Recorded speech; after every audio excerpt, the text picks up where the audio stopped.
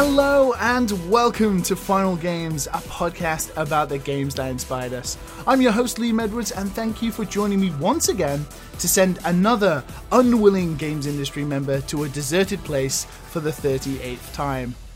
Joining me this week is a guest who I think is known especially for two things: gorgeous strategy games and a long-running Star Wars joke.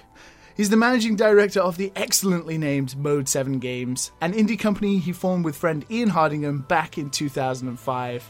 Mode 7 have been since responsible for superb titles such as their first game, Determinants, a multiplayer sword fighting game, your awesome PC Smash hit strategy title, Frozen Synapse, and just last year, Frozen Cortex. On a current day-to-day basis, he's working on the follow-up to Frozen Synapse with Frozen Synapse 2, and they're also diving into the world of publishing with the absolutely gorgeous-looking Tokyo42. My guest this week is Mr. Paul Kilduff-Taylor. Hello, Paul. Hello, Liam. Thanks for that impeccably researched intro there. I'm very impressed. Thank you very much. How are you doing today, Paul? I'm doing good. Yeah, it's nice to have a bit of a break from all the stuff you mentioned. Things are quite hectic around here, so it's nice to come and talk to you about games. So what sort of...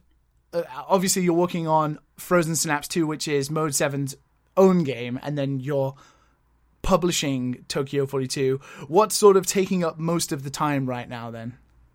At the moment, we're working on our console launch plan for Tokyo42. So we're doing a simultaneous release, which is kind of our first time doing that. So there's a lot of planning, a lot of work that has to go in order to kind of sync everything up, make sure that we've got our launch timing sorted out. And we're also working with the developers on some of the tricky final stages of dev on that game. It's quite a complicated game, big single-player open-world component, so there's a lot of work happening around that. So most of my time is on that at the moment. Ian's working on Frozen Synapse 2, and I'm kind of dipping in and out of that as well.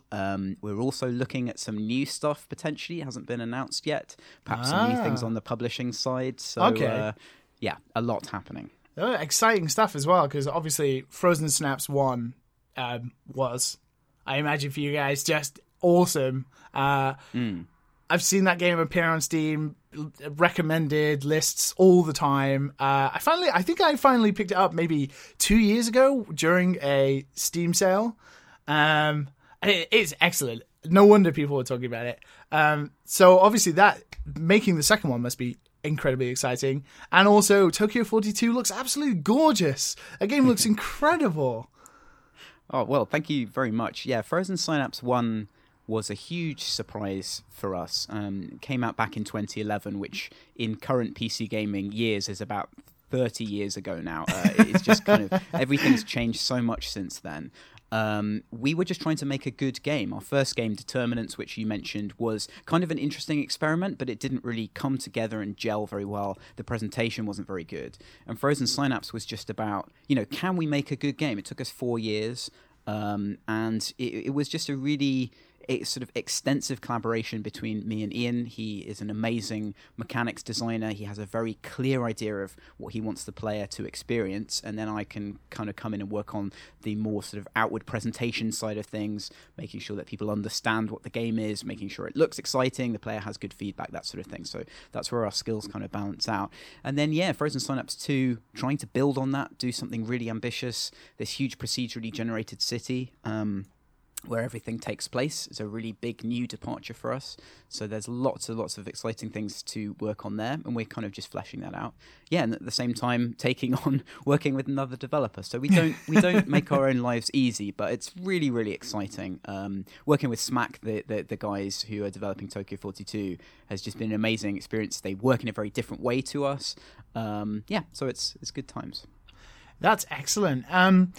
So let's roll back the years a little bit and go back to maybe talk about how you first sort of got into the industry. I understand that before all this game development and before starting Mode 7, you were a freelance writer for magazines. Yes. And quite a few of them were game magazines, such as PC Gamer and Edge. So tell me a little bit about how you sort of fell into the games industry. Was it the sort of writing side first, or had you always sort of had an eye on maybe entering into development? So things actually started with music. I've been writing music sort of ever since I was about 14, 15, and Ian originally got me on board with Determinants to do the sound and write the music. And then when I left university, we started Mode 7. We didn't really have any money, which was a sort of slight encumbrance to starting a games company. So that was the time when I kind of looked at my skills, such as they were. I did an English degree, so I thought I can write about the things I know about, and the things I knew about were music technology. So I worked for a magazine called Computer Music in the UK, worked for them for quite a long time. I had a really good experience there, just as a freelancer. And then other game stuff kind of came out of that, really. So at that time, it was kind of just about, can we keep working on a game and earn some money doing some other things as well? So it was really good. Being a writer was really, really useful. I got to interview a lot of people who knew a lot more than me. It's a really good way of kind of picking up information about an industry that you don't know anything about. Certainly on the music tech side, it was immensely helpful. I could go and interview any composer or producer I wanted and say, how did you do this thing? And they'd tell me. So that was really handy. So I do have really fond memories of that time, and it was really helpful in kind of starting me off. Excellent. So what was the sort of transition to then maybe thinking, video games, sort of maybe putting music aside a little bit to talk about video games a little bit more? Well, one of the things was I realized that it's amazingly hard to make money as a musician, and it's talking to games composers, sort of interviewing them. It's amazingly hard to get started as a games composer. A lot of the guys I was interviewing were, really senior. They'd worked in film before. They had all these contacts. So I thought, well, the only way I can really do this is if I own a games company.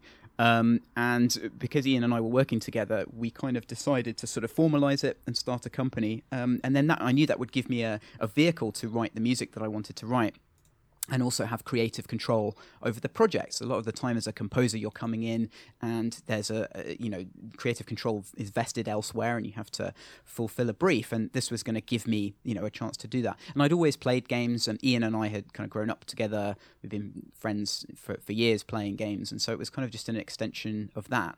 Whenever I'd needed to kind of find work that suited my interest and brought all my skills together, it's always been games. One of my very first jobs was working in a video game store, selling games to kind of grumpy parents at Christmas time.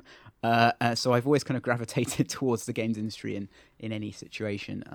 It just fascinates me. I'm fascinated by the way that games are made, the incredible talent that goes into making them. And it's always great to work with people who share that passion. So you've obviously, you started Mode 7 back in 2005, and this year will be the 11th year.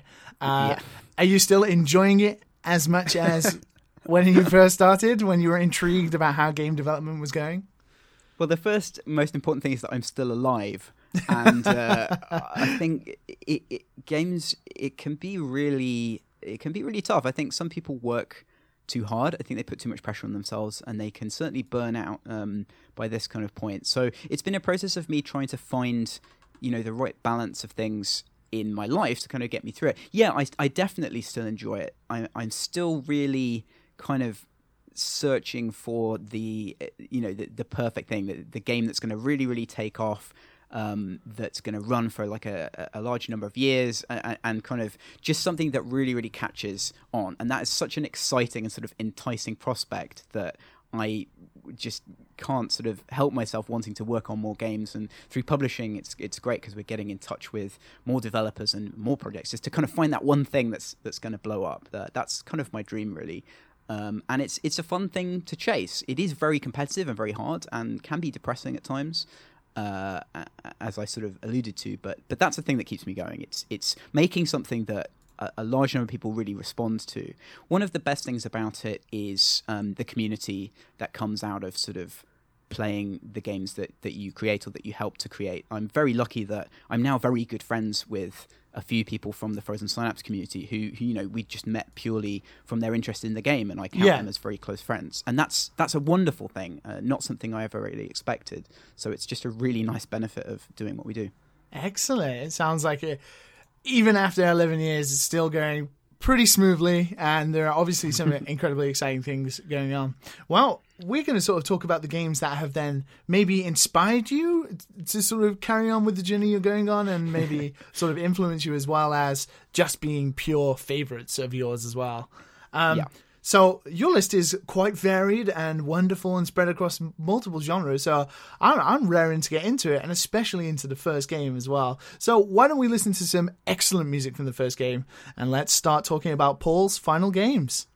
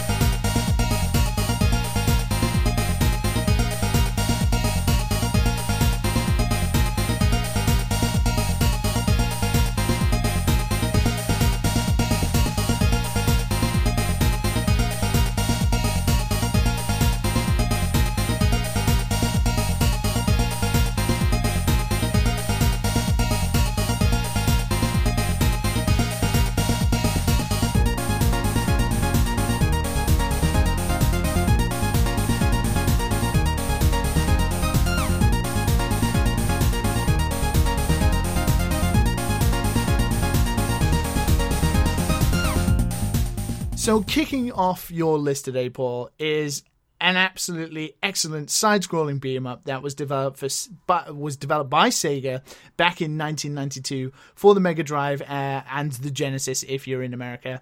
It's the second game in the Streets of Rage series, and it's just the absolutely stunning and excellent Streets of Rage 2. Paul, please tell me why the first game you're taking with you today is Streets of Rage 2. Okay, so this is probably the biggest nostalgia trip on the list. There are a few nostalgia trips, but this one, the first time I encountered this game was at primary school, and my school had a kind of fair, like a summer fair, where, you know, very British, kind of stand selling tea and cake. I think there actually was a brass band, like kind of every stereotype you could possibly have. And they had a games area, which was in a classroom, and kids could bring in their consoles. And I went in there with my dad. I think I was about 7 or 8 years old. And there was a guy sitting there, and he had a portable TV on a table, and he was sitting right in front of it playing a Mega Drive. Now, I'd never seen someone sit really close up to a TV. I know that's a sort of bizarre thing, but like a TV that wasn't in a living room setting, positioned like that, with someone seriously playing a game. That was amazing to me. So I went over to look at it, and it was Streets of Rage 2. And the thing that struck me immediately was the size of the sprites, because sort of prior to that, I'd seen kind of NES games. I was very lucky. My parents bought me a Game Gear at one point, and I used to the kind of little fuzzy Game Gear graphics. So to see these massive sprites walking along, and I remember the bit he was playing was the terrible bridge section, which if you've played this game, you'll remember, where the character kind of walks along a very narrow plane on this bridge, and there's guys on motorbikes who throw grenades, and it's really annoying. But visually, that sequence is amazing, and the music absolutely blew my mind. It was the first Mega Drive game I'd ever seen as well. So all of these things combined just had this huge impact on me. So that was my first formative experience with the game. I think that's probably very similar to how a lot of people experience some of their first games, like that first time. But I remember Streets of Rage as well, because it was really close up, wasn't it? Like although it was like these long running sections of a street or an environment, I do get what you mean. The sprites were like, if I think of like how Mike Hager looked like back in like Final Fight and stuff, he was like really maybe a like long and thin, but the guys in like Streets of Rage were like these big burly men who like carried like big metal rods and they just looked really like buff and big and actually like muscular men, not just these weird pixels on the screen pretending to be like muscular men. They actually looked like incredibly muscular men who were going to kick your ass. It was such a beautiful looking game as well. Yeah, and obviously I kind of, at that age, 90s, I like wrestling as well, so kind of exactly what you said, it's sort of these incredible, like, kind of creatures on the screen. So that was sort of when I saw it for the first time, and then obviously I played it quite a lot. I think I rented it from Blockbuster originally. I kind of keep renting it over and over again and playing it. But I really got into the game actually quite a few years later at university, where you kind of get into these weird sort of nostalgia things with your friends. We had it on an emulator, and I had one friend, and we would play it 2-player on the keyboard, so one side of the keyboard for each person, and we just play through the entire game. Like, we go out drinking, and we come home and go, Streets of Rage 2, and we just play through the whole thing. Because it's one of those games where, because it's mostly, once you know it, it's pretty much just memorization of where enemies appear. There's quite a few very bad glitches in the game, so it's very easy to speed run. You can put enemies into permanent hit stun very, very easily. So if you're kind of doing a bit badly, and you don't mind spending a lot of time on a level, you can just trigger infinite hit stun loops on every enemy and never take damage. So it's quite a relaxing game to play, and you can play it while very drunk and still do it successfully. And I love that about it. There's nothing sort of more nostalgic than being able to repeat patterns, right? So you can go into this world and just sort of get back into these patterns. I could probably still do the timing for that now. And it's, every level is so amazingly designed and so sort of vibrant and so ridiculous. There's so many sort of utterly bizarre things in that game that just always jump out to you as being hilarious. Okay. Sorry, I thought you disappeared there for a second. I'm just thinking back to like Streets of Rage 2 and playing it. I totally get that sort of university feeling that you said, when maybe you're a poor university student and you sort of maybe rely on the insidious emulators of a PC to play nostalgic games from your childhood with your friends. And this, like, I sort of compare Streets of Rage, I put it in the same bracket as games like Contra. Those just turn on and play and see how far you get, and just soak up the sort of the music, the art, the just non-stop action, and it's excellent. This game has appeared on Final Games, I think, 3 times now, and I think that's something. I think that says something incredible about it, because there aren't games like this anymore. Like the only game I can think of recently is the Scott Pilgrim game. I don't know if you played that. Yeah, I played that, but I didn't find that, because the animation in that was so good, it didn't have the sort of very obvious, like, short cut-off frames of animation that Streets of Rage 2 has, so it has a very different feel. It's kind of got this nice flowing feel, which sort of felt a bit wrong to me. I mean, yeah, so stuff like Contra is like a real game that's difficult, that you have to, like, pay attention to, whereas Streets of Rage 2, it kind of almost isn't. And it's, but do you reckon that's because bad. Is that because you played it so much you got incredibly good at it, or no? It's because it's not. It's just sort of really poorly constructed at a mechanical level. But that's why it's so good. It's sort of like trashy TV. I mean, obviously, like I can't sort of not talk about the music, because it's probably in my top sort of 3 game soundtracks of all time. Yuzo Koshira's music is just amazing, and it all came out of him trying to emulate sort of the sounds that were being used in dance music, but with the limitations of the Mega Drive's kind of YM chip, which is just a wonderful thing to hear. Such incredibly creative sound design, really great use of atonal stuff. It's just so surprising, and I love that soundtrack, and I'll happily listen to that all day. So I need this on my island with me. It's the soundtrack is absolutely one of the best things about Streets of Rage. And I remember watching a documentary. I think I've brought this up on the show before. There was a Red Bull documentary about Japanese game composers, right? And Yuzo Koshiro was on it, and he was just explaining like how at the time when it was a time when nobody really had any experience making music for, the Mega Drive or the NES or the SNES back in the day.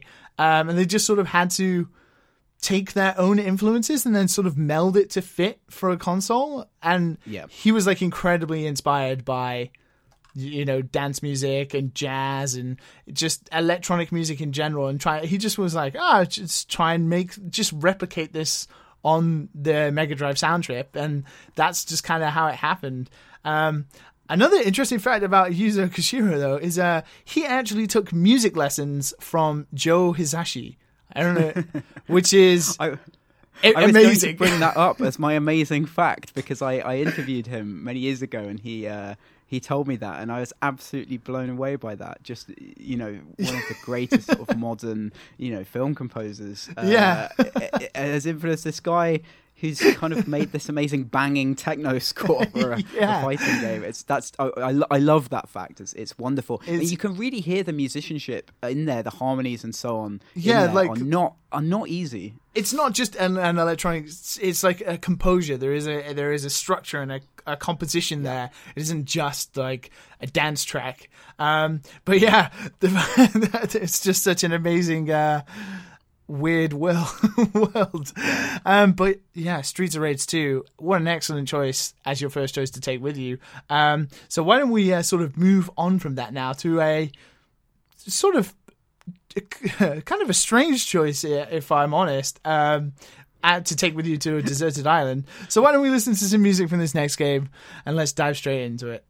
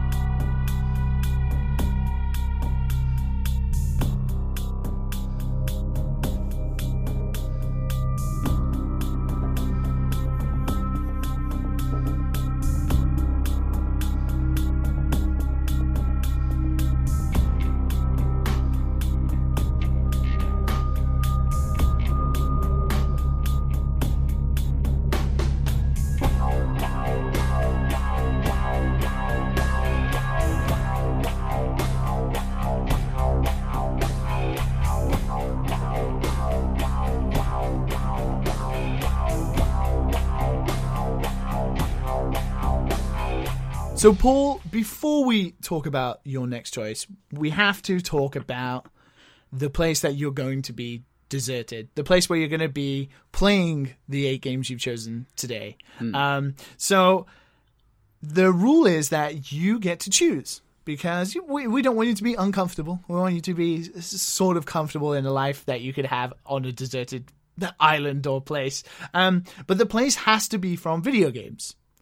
Yeah. So there's obviously not going to be any human NPCs or anyone there. So thinking of maybe a sort of calm, beautiful place from the world, just the realms of any video games, to sort of spend the rest of your days. Is there anything that sort of immediately comes to mind when you think of it? Okay, so I've been thinking about this, and I'm going to pick a location from one of the games we've got coming up in the list, and that location is the planet Oxford from Wing Commander Privateer. Now, the planet Oxford consists entirely of a monorail, a very large sort of faux Tudor library, a little kind of grass square, and a couple of other weird little buildings. There don't really seem to be any people there, apart from the dude you talked to in the ridiculous Wing Commander story, but obviously he wouldn't be there. So what we've got basically is kind of a sort of early 90s parody idea of Oxford, which is a place I know very well and grew up in, but in space, with a kind of amazing infinite library. And I like libraries. If anything, I don't get to spend enough time in libraries in my current job. So I think I'd be very happy there for all eternity. I think that's a good choice. Getting around, going to the library. Because sometimes you need a break from video games. As great as Streets of Rage 2 exactly. is, Yep. Sometimes you just need to take a break and read some books as well. Although, that's right. Whatever books are in there now, because, Wing Commander Privateer, it was 1993. So yep. It's going to be books that they could think of to put in the library back then. So I'm not quite sure what kind of books you're going to have in there. I think there'd be lots of interesting history of the Kilrathi War and all of that I could read up on. I think there's probably a lot. There's a lot going on in the Wing Commander universe. I think would be quite interesting. Yeah. Okay, that's a good choice. So the planet Oxford. is definitely the place we're going to send you then. And the next game that you're going to be playing there is a very interesting choice. I'm very interested to hear what you have to say about this one.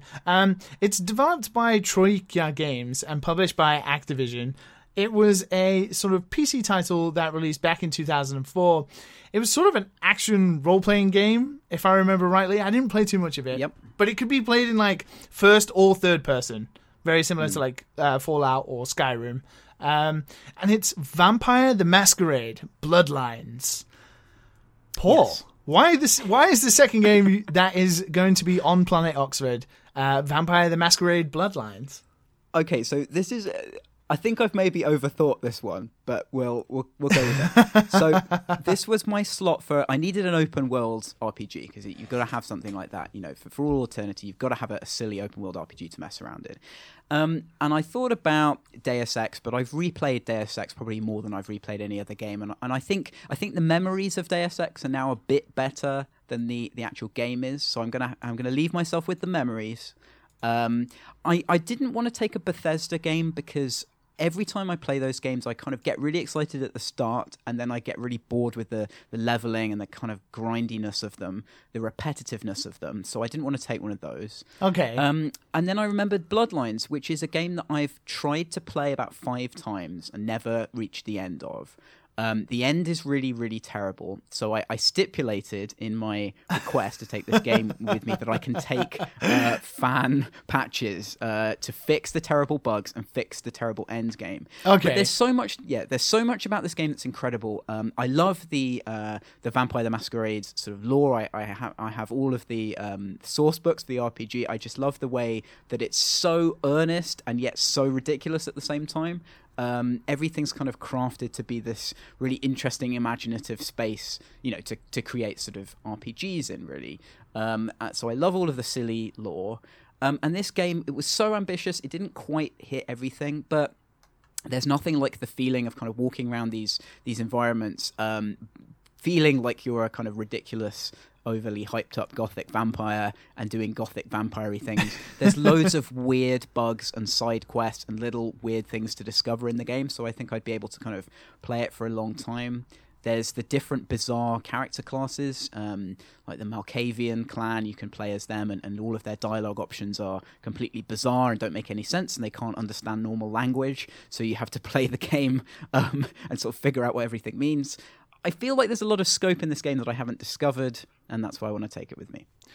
It is a game that did have sort of a grandiose scope, because if I remember, it took place in like multiple different areas. Like it took in like Santa Monica, Hollywood, Los Angeles, and like Chinatown, and they were all sort of separate areas that were completely fleshed out. You know, quite similar to like GTA in a way, but maybe on a bit of a smaller scale. But I remember at the time, this game reviewed really well.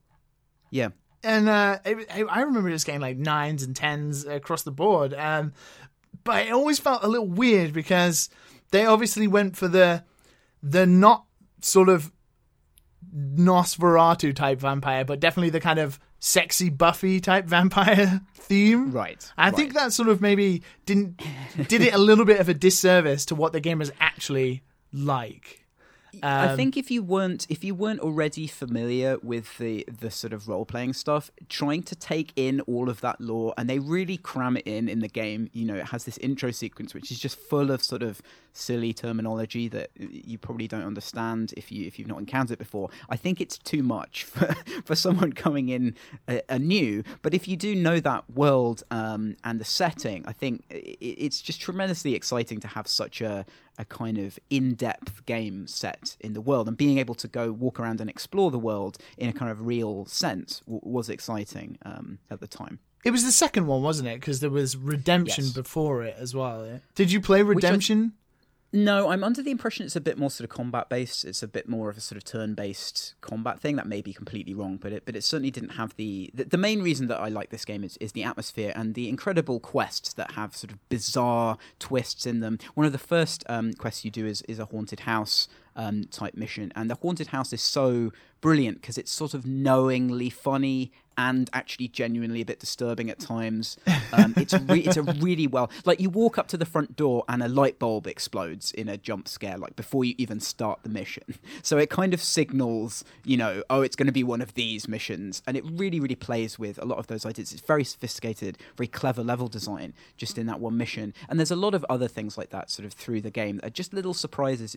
It's a very witty game, I think, underneath all of the sort of po-faced, silly vampireness. Excellent. So, looking at your list then, we sort of delve back and forth between like PC, console, PC, and then a lot of it is built upon PC games. Was playing, because that period between maybe like 98 to like 2006, like there were so many PC RPGs. Did you sort of dive in? Is RPGs like a big genre for you? Were you trying to like soak up all the RPGs you could at that time? I'm a very eclectic gamer. I tend to just go for... So the main theme, I think, if there is one on the list, is sort of worlds that are exciting to go and visit. That's the thing that I really get from a lot of games. It's the atmosphere of being immersed within someone else's story, within someone else's world. So RPGs do that quite well, but I never played sort of traditional RPGs. I mean, I've played sort of... So I started with Bethesda games with Daggerfall, and then for some reason skipped Morrowind, which kind of... I think it just occurred in a period when I wasn't playing games as much. Yeah, and then I've played sort of everything since. So I think those are kind of the RPGs that I went for most. It's the world building that I like, the sort of transporting nature of certain games. So maybe like the environments are a lot more important than the story or the characters. Sure, and I got the same kind of thing from games like Dungeon Keeper, where it really makes you feel like you're doing the thing is important to me. So you feel like a kind of evil dungeon overlord in that game, very much so. And so that's what I like. And a lot of those PC games were really geared around those kind of fantasies for me. So that era was very productive. And I think...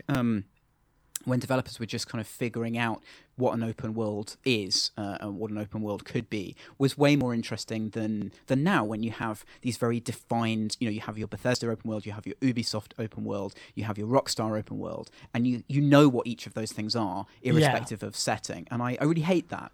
I love when there's experimental stuff happening in open world, which is why I've picked Bloodlines, because it was a very experimental game, so it fails very badly at certain points, but it also hits highs that I don't think have been hit since. Like the experimentation is there, whereas now I can kind of see what you mean, because it's weird. You'll play like an Ubisoft game, and then you'll try and do something that you're able to do in something else, and the game just won't allow you, because that's not how they've built that open world. And then it'll be like, well, I can do this in GTA. This is really weird and off-putting. Yeah. And then you go play a game like The Witcher, which kind of spoils other open world games, because you can do a lot of things. Yeah. And it's kind of weird, because the open world genre sort of then goes back and forth on playing with the player's expectations and limits. Inadvertently doing so, not on purpose, but just the weird way. And there's no kind of experimentations, like people realize you could have a game world on an island, and then the explanation for you not being able to go to the end of the horizon is that you're on an island. And just those kind of limitations are kind of just with almost every open world game these days. Yeah, and commercial pressure is so great. You can't say, hey, give me the budget that you would have for, Far Cry 4, and I'm going to make an experimental game set on a cruise liner. Like, it's just not going to happen. So you don't have that, because, yes, as you say, the expectations are set. The money's going to go in a certain direction, development's going to go in a certain direction, and that is kind of creatively very limiting.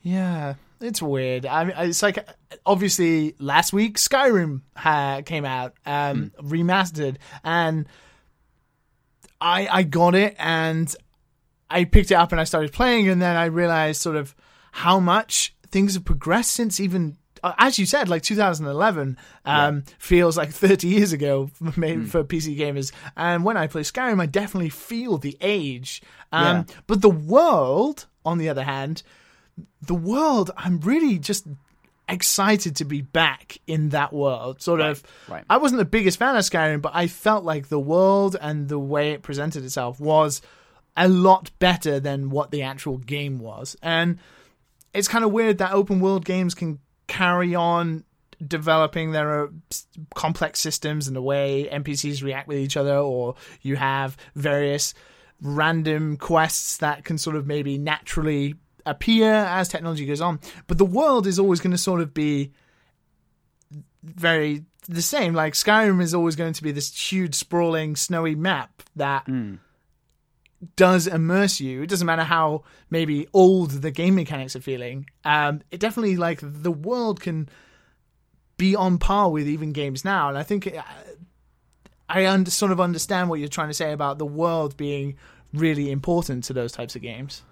Well, that's right. I mean, that's why I want to visit these places, you know, and the kind of game mechanics. There's always going to be problems with any set of game mechanics that's applied across that broader a scope and that broader a range of things that the player's able to do. I mean, I always feel sad that I missed out Morrowind, and I believe it is sort of playable now, but I kind of feel like if I go to that now, it's going to seem so old mechanically. But Morrowind, from what I know about it, has by far the most interesting setting of any of those games. The setting in Oblivion was really weird and kind of oppressive, having these kind of rifts in the world everywhere and this sort of demonic influence coming into the world. Whereas in Skyrim, they've integrated that kind of exterior threat with the world. So the dragons, although they're sort of almost like extra diegetic things that kind of land in the world, they feel a bit more part of it. So I always liked that about Skyrim. You didn't feel like, you know, it was easier to ignore the main quest, basically, is kind of what it boils down to. There aren't these great gashes in reality everywhere that you really should get on with fixing. You know?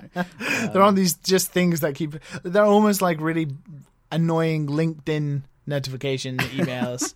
They just keep popping up, and you just keep trying to ignore them, but you have to deal with it. I would love it if a Daedric Lord popped out and offered you SEO services. That would really sum up that game for me. You have some mighty fine Daedric armor looking there. How about you tweet about it, or you send a message about it? Exactly. But it is weird. Like with Skyrim, I'm trying at the moment to stick with the main quest. I'm trying to get that out of the way before I sort of mess around. But something will happen. Like talking about game mechanics again, I saw a guard and he was like running towards something, and I was like, "Whoa, something must be happening." So I followed him. And I just followed him for 10 minutes. And he just kept running. And he got like halfway across the map and then just stopped and disappeared. So nothing, no script was running or anything. And he wasn't going to a game script that was happening or an event or anything. He was just running. There's still the bugs and so on really also make that game for me just that you can find weird stuff happening for no reason. Also, I saw someone tweeted the other day that characters do also run to some of their quest locations. So there's a boy who gets kidnapped, and they found him running out of the city, and he was actually running to be kidnapped so that the quest could start. And there's just stuff like that all the time. And you just think about how many patches this game has had. How many they cannot ever tame this game. It's going to rebel whatever they do. I wouldn't even want to imagine what the code for that game looks like. It's just like spaghetti. It's all entangled now. It's been disaster. I mean, yeah, just ridiculous. I could just imagine the boy like looking at his watch and he's like, "Oh shit, I'm late for my own kidnapping. Oh shit." That's the harsh world of Tamriel. It's a very strange world. I think we're going to move on now, and we're going to go back in time a little bit as well, but to a series that sort of defined a certain genre, and also sort of space games in general. So why don't we listen to some music from this next game, and let's dive straight into it.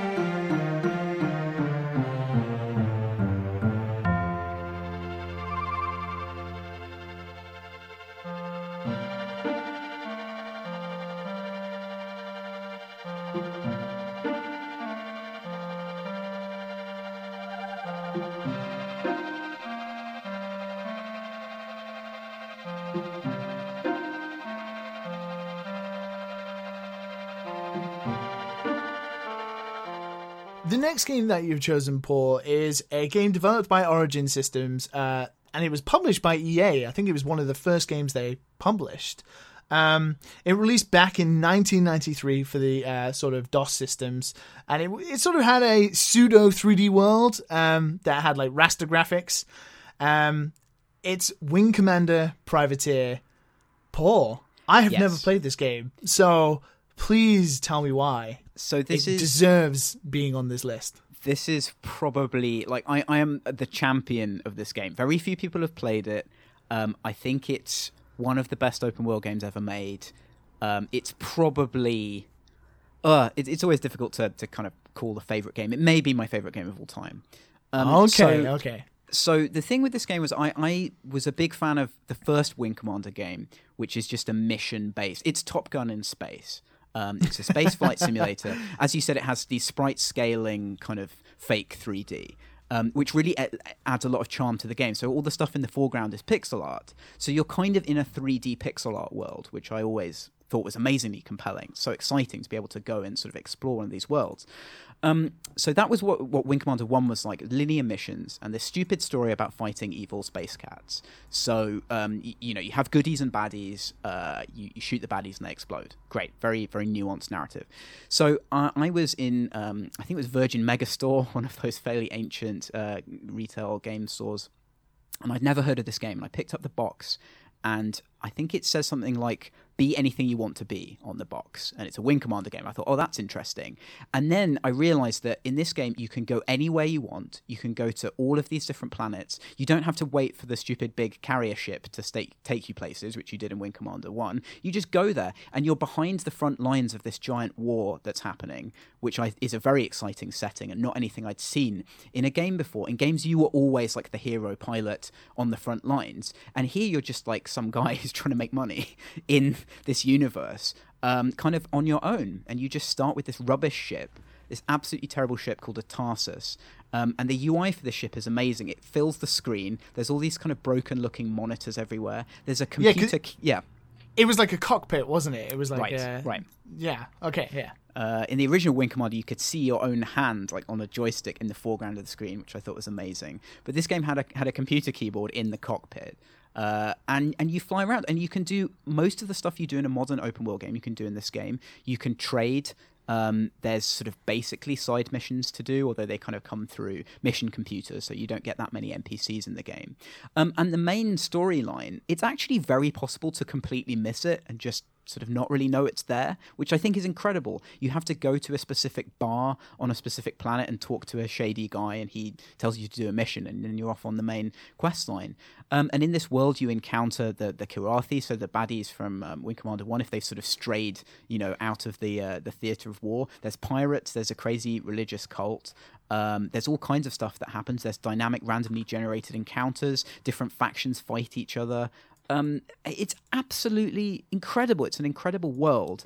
And it's very, very crafted. A lot of open world games now have sort of randomly generated elements or lots of kind of carbon copy elements. And this really created a believable sort of segment of the galaxy that you could travel around in. It's a totally unique experience. It's way more human than Elite, which is just a sort of cold, kind of spreadsheety numbers space game. It's quite weird and funny, and the combat mechanics are amazing because they're just the combat mechanics from Wing Commander. So I absolutely love this game, and I want to play it forever. So when did you originally play this game? Because if you were playing, if Streets of Rage was kind of new to you and impressing you back in 1994 or 1992, whatever it was, when did you come across Wing Commander Privateer? Because it was a spin-off of Wing Commander, the main series. Was it like at the time it came out, or was it like a few years when you got into maybe more PC gaming stuff? So Wing Commander Privateer was based on, I believe, the Wing Commander 2 engine, and kind of came out sort of a bit separately from those games. And it was a few years later, so I picked it up in a double pack with Strike Commander, which was Wing Commander with planes. So actually just Top Gun, which is another Chris Roberts game. So yeah, I found this double pack. It was on a CD, so it was with the speech pack. It was a kind of re-released version, and that's just like as a package, that was an amazing thing to find in a shop, not having heard of either of those games. And I played Strike Commander a lot as well. Really great game. That one doesn't stand up to the test of time now. The graphics are too bad, and it runs really poorly on DOSBox. So it's pretty hard to make that work. Privateer is still very playable now, if you could ignore the big sort of pixels of ships when you get too close to them. So yeah, it was a few years later when I kind of moved on to mostly PC gaming. But it was such a profound experience to be able to go and explore this world that you'd only seen on Rails before, really. So what do you sort of think about games now then, like space games such as Elite Dangerous and Star Citizen, and just these sort of now incredibly huge games, these basically galactic spanning titles that you could have millions of planets and just copious amounts of stuff going on. Are you interested, or is it a genre that sort of maybe lost what made it special back in the 90s? I think there's never been a game like Privateer, and I very much doubt there'll ever be anything else like it. Because as I said, it was based around injecting that world with personality, and every system making sense, and every planet having something weird about it. Elite Dangerous is great. I played it a little bit. It's one of those games that I feel needs 1 billion hours worth of time to get anything out of it. It is more spreadsheety. As I said, sort of like the original Elite, it's a bit more kind of on the Eve spectrum of like watching numbers go up, which is fine, but it's just a very different type of game. It's a very different mood. Star Citizen is so insane that I just have no idea what. I mean, it's a bit like your favorite movie director getting sent into space and put in a giant robot suit and then allowed to create planets. I just have no idea what that's going to be like. Like, even though I liked Chris Roberts' older games, I think he's a bit crazy. And I think that's very adequately demonstrated by what he did with some of the later Wing Commander games. I think he's a little bit unhinged, which is good in a game designer, but that means I have no idea whether I'll like anything to do with Star Citizen, or even if Star Citizen will ever be a finished product. I know, but that's the thing, is like it's starting to go on a bit too long now, that like feature creep is sort of kicking in a bit too much, and they're trying to maybe put in too much that even if it is a finished product and it's excellent, maybe it'll put off too many players with so many complex systems and so many different things to do. Right. Compared to like Privateer, where you got your ship, you then went off and you found things to do and you explored, and finding all these unique characters and that kind of thing. It just like overloading you, being like, what do you want to do? Do you want to trade? Do you want to combat? Do you want to walk around? Do you want to just firing so many things at you? Every time I look at demos of that game, I'm incredibly impressed, but I'm just like, how are you ever meant to get anywhere with all this stuff? Like, it just seems like no one will ever get the most out of it like they want players to.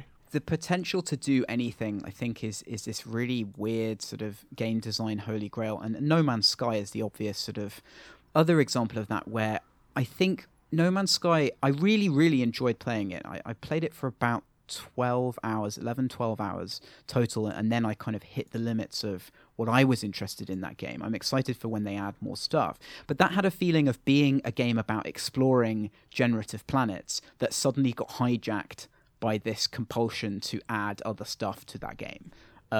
So it feels like a big compromise to me. I think it's closer to Privateer than almost anything I've played. If you get into a good system in that game with a couple of interesting planets and the space station, then it feels slightly Privateer-ish, but not enough interesting stuff happens to really sort of sate that desire for me. But I really like that because it was an original approach to one of these space games. It had a very unusual design basis. So I really sort of appreciated that game, but nothing has ever come close to this. I don't want these massive infinite worlds with infinite possibilities. I want smaller worlds with lots of character that are fun to visit, and that's really out of fashion. Excellent. Well, sticking with the space theme then, I think we should move on to your next game then, which as a strategy game developer, I'm very interested to hear what you have to say about this next game. I'm pretty much one of the top developers around now. So let's listen to some music from this next game and let's talk about it.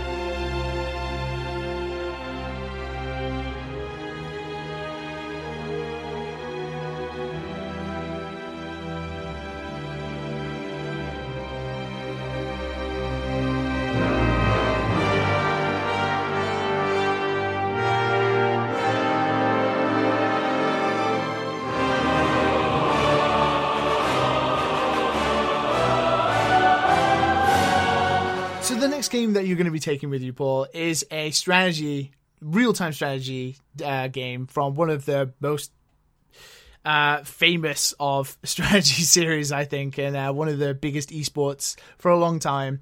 Developed by Blizzard Entertainment and released back in July of 2010. It's the hugely successful and incredibly popular StarCraft 2 Wings of Liberty.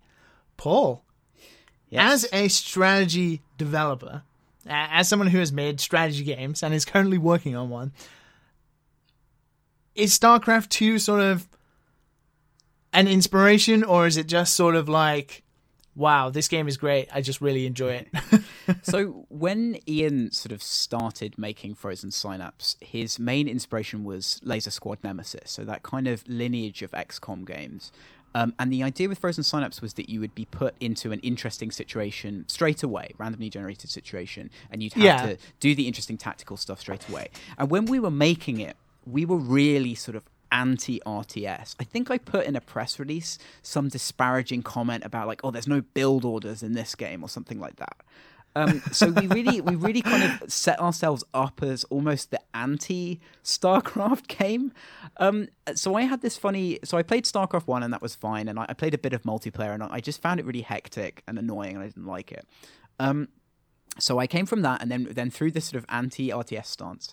And then it was in 2010, I think it was sort of probably like October or November 2010, Tom Francis, the journalist and now game developer, tweeted a clip of Tasteless and Artosis, the two English language StarCraft 2 commentators, commentating a match in Korea and just going crazy over someone blowing up some banelings.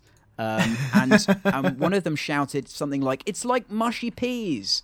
And I saw that and I just thought, that is the most amazing thing I've ever seen. Two guys doing basically US sports style commentary for a video game on a tiny desk in a corner of a massive Korean TV studio, just going mental, just going crazy over this game. And I thought, what is this? How can you take StarCraft, which I kind of thought of this quite cerebral, boring game, and how can you do this? So I started watching it.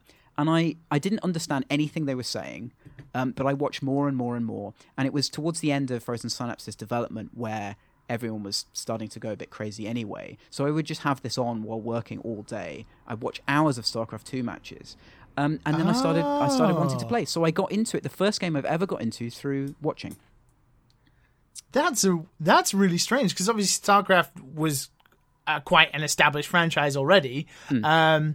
For you to get into it through the esports thing, because that doesn't seem so strange now. A lot of people, I think, get into like League of Legends or Dota due to watching it, and obviously Street Fighter and stuff as well. But StarCraft 2010, this is this is 6 years ago. Esports in Korea has always been popular, but was still not quite as popular as it is now. Yeah. But to have gotten into that game because of esports is really interesting. It's just not anything I expected to happen. I think at that point I was working so hard that I needed some outlet for my brain to just go and be in another place other than work. We were doing a lot of testing. There were only, I can't remember if we had all of our current employees then, but there were either 3 or 4 of us. So it was a lot of testing, and that does funny things to your brain. Very intensive bug testing really, really does funny things to your brain. And I just needed an outlet. And it was, what I didn't understand was the strategic depth of the game. And that's what watching it gave to me. So you basically have the level of skill that's kind of akin to a very high-level musician. So they're replicating these things that are kind of beautiful, elegant structures, these build orders. But then they have to improvise, and you get to see some of the most brilliant strategic thinking on the spur of the moment. So you have to be very kind of rigid and do these hundreds of hours of practice, but also be very adaptable. And not only that, you're doing it to beat another human. So you're trying to take into account all these psychological factors, expectations, how to survive, And the early days of StarCraft 2, the build orders were really insane. You got people doing all-ins. There was a famous pro gamer called Bit by Bit Prime who would just select all of his units very near the start of the game and just attack with them. And he got quite far doing that because it was always unexpected somehow, even though he did it every time. I think that kind of stuff made me go, what is this? Like, how is there this much depth to the game? And that really set me up to start playing it. And when I started playing it, it was the first game that made me angry. Multiplayer game. I was an only child, so I didn't grow up with that kind of sibling rivalry thing that a lot of people who get into multiplayer games have. So this game, I was like punching my keyboard, and I'd never done that before. When I lost to somebody, I knew I was better than them, and they did something stupid that you shouldn't do. And that made me angry. It's like they're playing the game in the wrong way. And suddenly I understood all these weird behaviors that people do, like saying their opponent is playing the game in the wrong way. I suddenly knew what that was. So I had all of these multiplayer experiences for the first time at that point in my life. I could sort of get where you're coming from. Going back to something you said a minute ago about you were bug testing and you just sort of, it may be like a palate cleanser. Yeah. Because I remember distinctly when I was working QA on GTA 5, obviously day in, day out, 12 hours a day, working on this big AAA open world release, very much like a lot of games now. You see games in a weird way when you do that. And it's very hard to sort of maybe get enthusiastic, especially if you play, again, a GTA all day and you go home and then what's the latest release? Oh, it's like Assassin's Creed or it's like Far Cry 2 or you don't want to play those games. So I got really into League of Legends. And even to this day, I still love that game. I don't play it as much, and I actually probably watch esports League of Legends more than I play the game. I'm really into that. But that type of game and the whole sort of sport orientated idea around it just made it feel not like a game. Like I wasn't playing a video game. I was playing like a team sport with my friends, and it sort of took my brain away from all the weird things you have as a bug tester where you can't see past all the glitches, or like if something's wrong in a game, it drives you crazy. So I can sort of understand what you mean about looking to StarCraft and the esports side as something different to what you're doing day in, day out. Yeah, the other thing that really fascinated me about it was the culture. That to be able to compete in this game at that level, you had to spend minimum 12 hours a day practicing. And I've always been bad at practicing things. When I was learning to play the piano, I was terrible with lessons. I really didn't do my practice. But I'd sit at the piano and play for hours and hours and hours on my own, improvising stuff. But practicing scales and so on, I was always terrible about that. So when I saw, the first time I saw a documentary about a Korean pro gaming house, and I saw what those guys do, I just thought, this is insane. Like, how how dedicated it's possible to be to this thing, which is people had this perception that it was somehow, you would be a celebrity in Korea if you played StarCraft just because a few StarCraft 1 pro gamers were famous. But actually it was considered like a really weird minor sport that nobody would really want to go into. And socially it was not accepted. And yet there were these kids who were just given their life to this whole thing and had to convince their entire family that this was worthwhile. And normally the normal way of doing that is to make money from something. And many of them didn't. So the kind of heroism of these kids who were doing that really appealed to me as well. It just sort of showed me a different approach to life, kind of other than the one I'd taken, which was always to kind of find things that I thought were easy, that I enjoyed, and then do those things. It's just a totally different world. So what about skipping forward now to 2016? StarCraft has sort of died down a little bit. We obviously saw the last expansion, which was Legacy of the Void. What was it? Last year. Yeah. And even in Korea, esports has sort of become dominated by League of Legends and Dota. So even in Korea, we've seen StarCraft has sort of maybe been pulled a little bit back from TV stations and stuff. Are you still into it? Are you still playing it, or do you have like a new esport that you watch or digging right now? So I did, my playing did kind of fall off. I had this goal of getting to Platinum League, which I thought was sort of the only attainable league with the amount of time I had available to play, and I managed to do that after really kind of quite a lot of effort. So I'm not a natural StarCraft player, but I did get to that point. And then the game kind of sort of ossified a bit. You got that kind of, it was the beginning of the Swarm host kind of era, so you'd see a lot of incredibly long TVZs if you were watching the game, and Blizzard really took it in a kind of weirdly defensive direction that I didn't like. So both my watching and my playing sort of tailed off. So I don't play much anymore. The time investment is so huge for a game like that. I do occasionally, and I do watch occasionally. But as you say, the esports has kind of moved on now. It's gone from the two guys in Korea shouting in the corner of a studio to being quite sort of big, glitzy productions, which I like less. I kind of liked the weird, slightly subversive atmosphere. You had to download the GOM two TV guys on a player cardboard box. Right? Yeah, I always like things like that. I like underdog broadcasting things for some reason. It's just something that really appeals to me.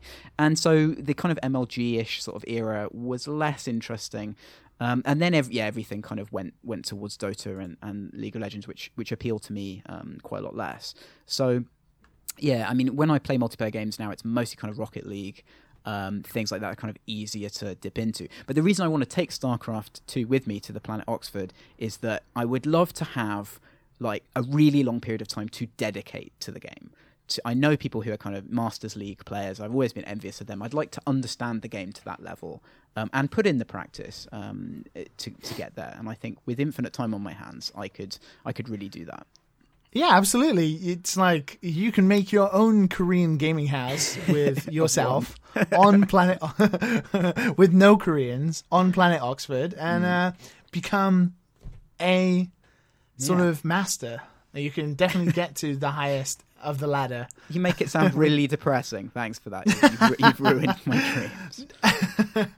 I think it's okay with StarCraft because it's all about you. You don't have to rely on other teammates. Like you have to in like MOBAs and stuff like that, and fight other things like that. So no, I think it's an excellent choice for a deserted island, and it's appeared before on the show, and I can understand why these games would be incredibly appealing. But it's really cool to hear that you got into it through like an almost alternative means. Like esports is still sort of this.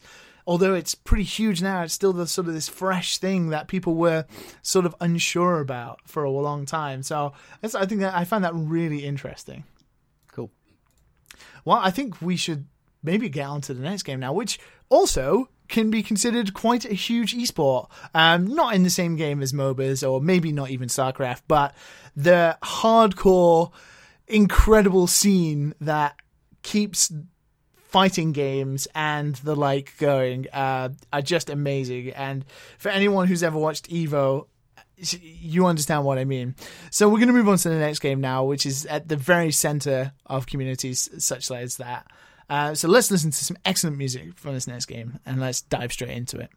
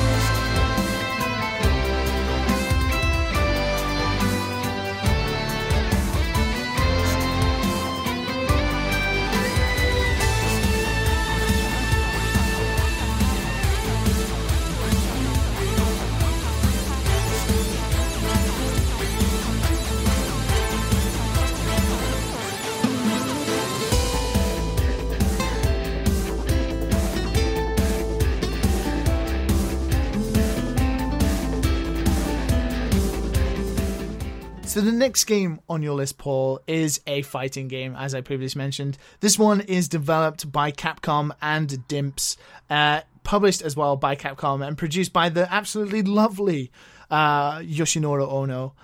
Released earlier this year, back in February 2016, in not the greatest of states, and was heavily criticized because of it, but since then has sort of built up and has become maybe the feature full game that people expected a few months later.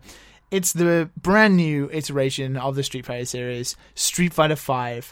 Paul, please tell me why you are taking Street Fighter V and not Super Smash Bros. 4, as we discussed previously. Right, yes. In our emails. Yeah, so this was probably the hardest decision. I didn't feel like I wanted to take a range of games, so I only had one slot for a fighting game. I played a lot of Smash 4.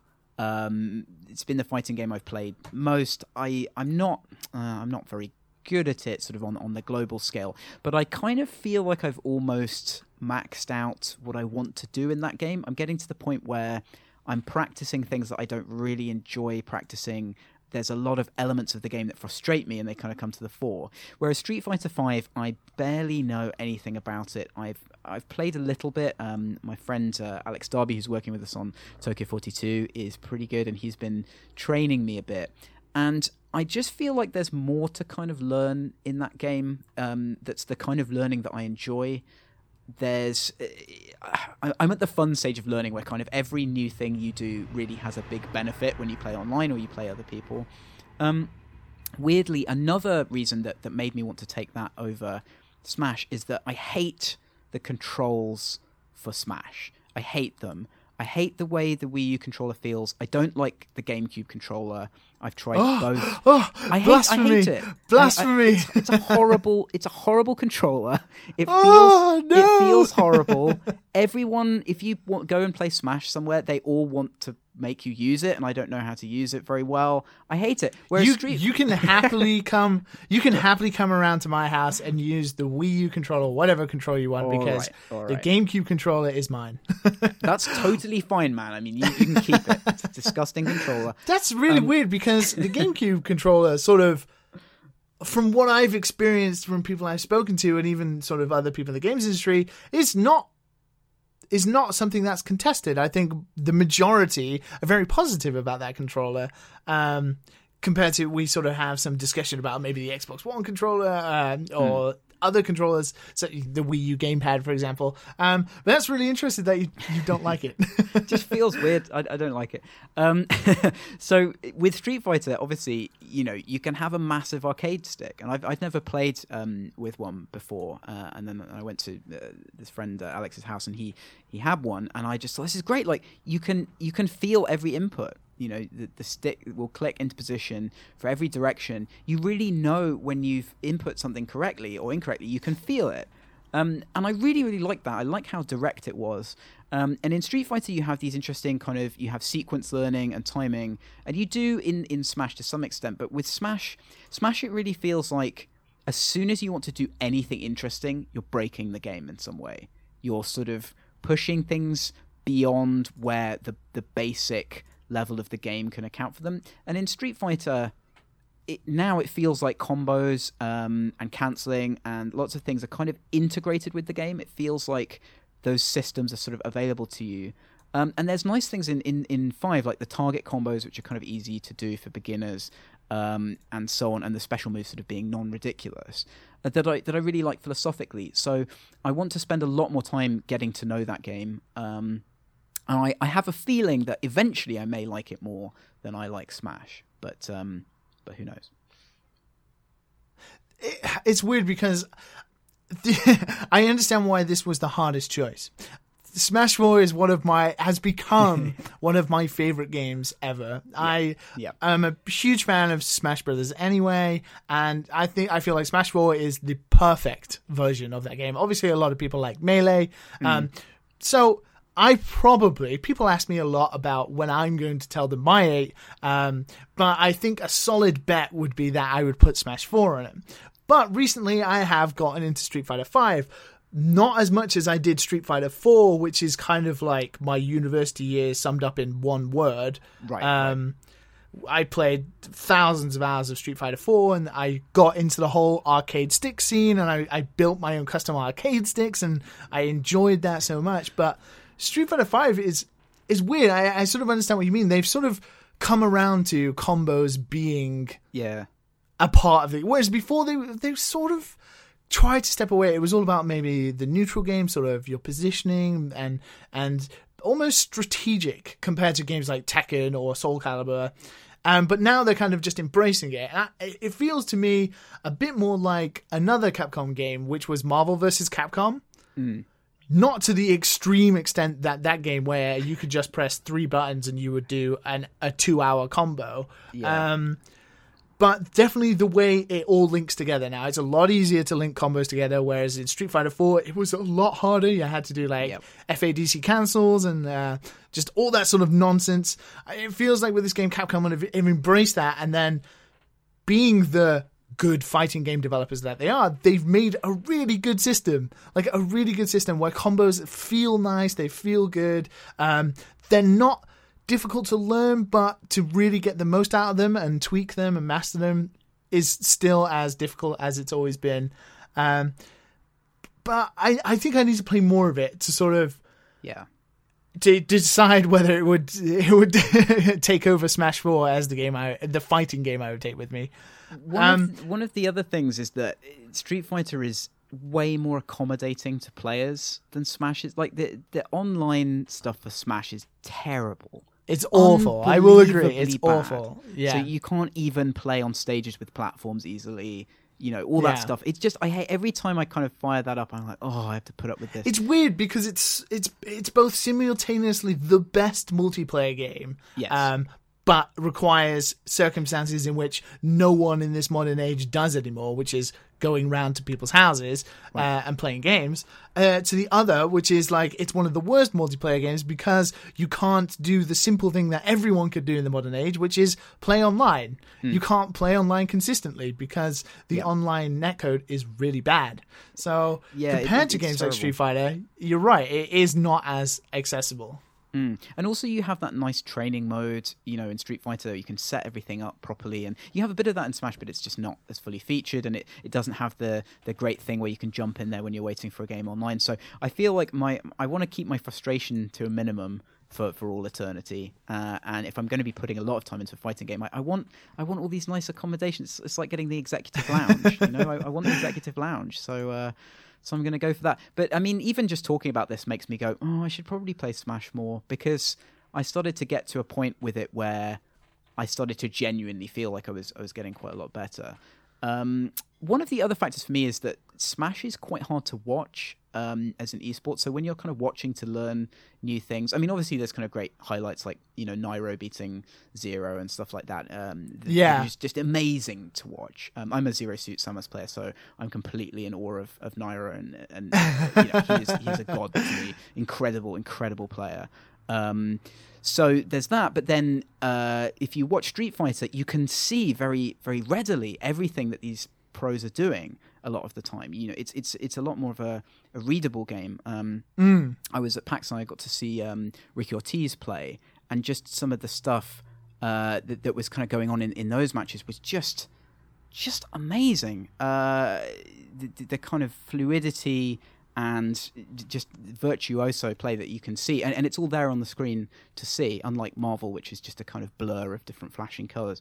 It's like 30 seconds and the match is over after one combo. Unbelievable game. So I want to. You have to watch good players to pick stuff up, and I'd rather watch Street Fighter at this point than Smash.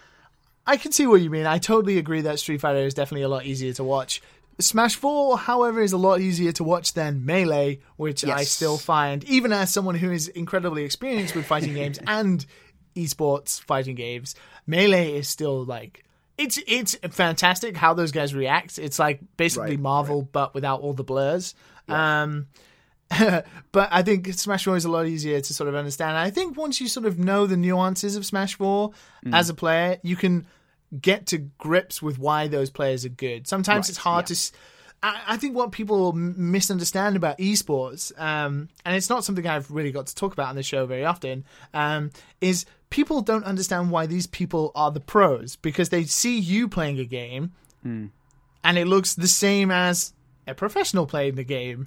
You know, you're doing a Hadouken, you're doing a Shoryuken, you're doing a Tatsumaki Senbyaku, you know, you're doing the same things. But as an experienced player, you know the difference. You can see it on the screen. You can see the reactions. You can see the quick thinking and the split-second decisions, and you're like, wow. And I think you can see a little bit more of that in Smash 4 than you can in like Melee. But Street Fighter 5 is definitely... It's very easy to follow if you have played the game even once. So I think... Yeah, sorry, go ahead. I don't Paul. want to knock the Smash scene, but I think commentary in Street Fighter tends to be of a very high quality.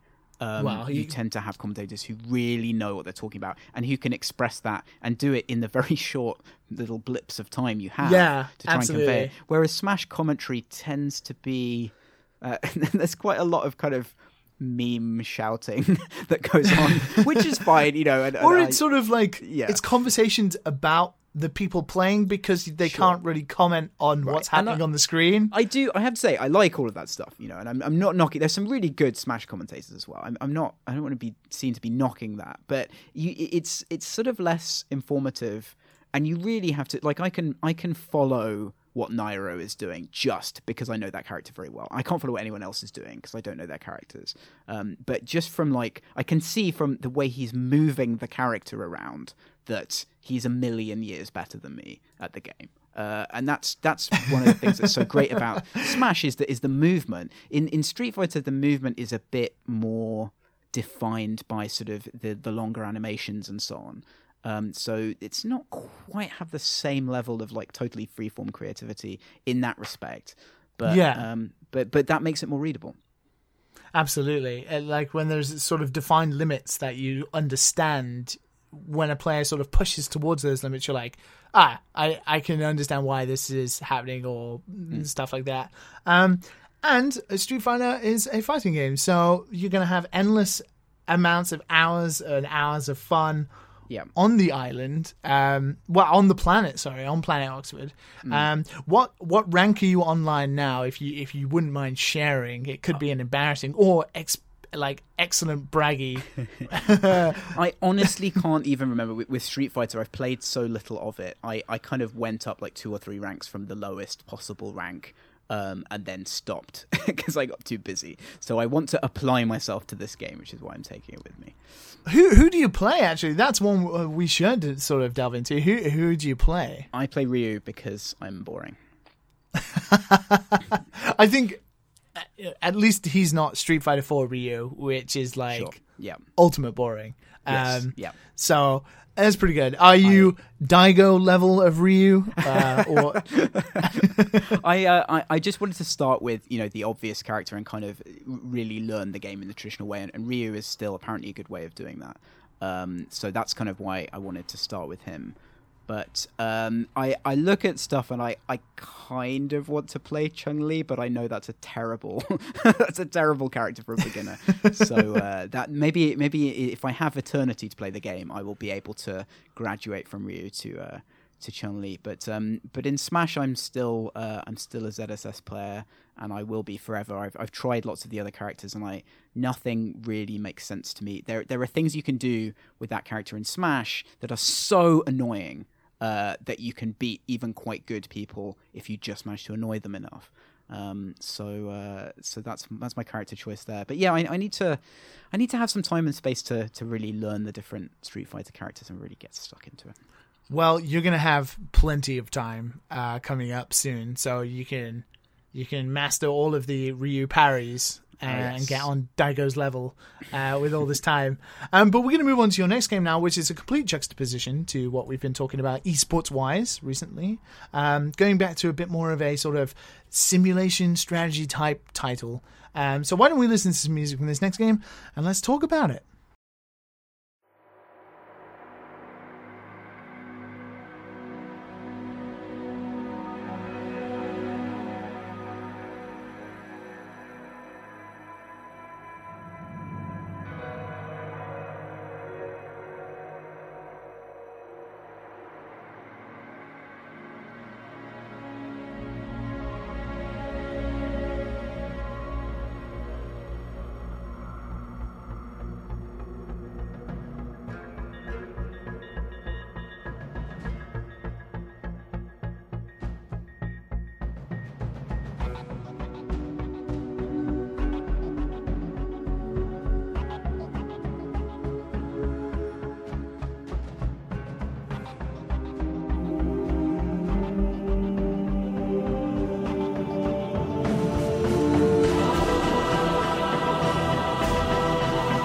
The next game on your list, Paul, is a simulation game in a very different way. It's a prison construction and management game that was developed by the wonderful Introversion Software.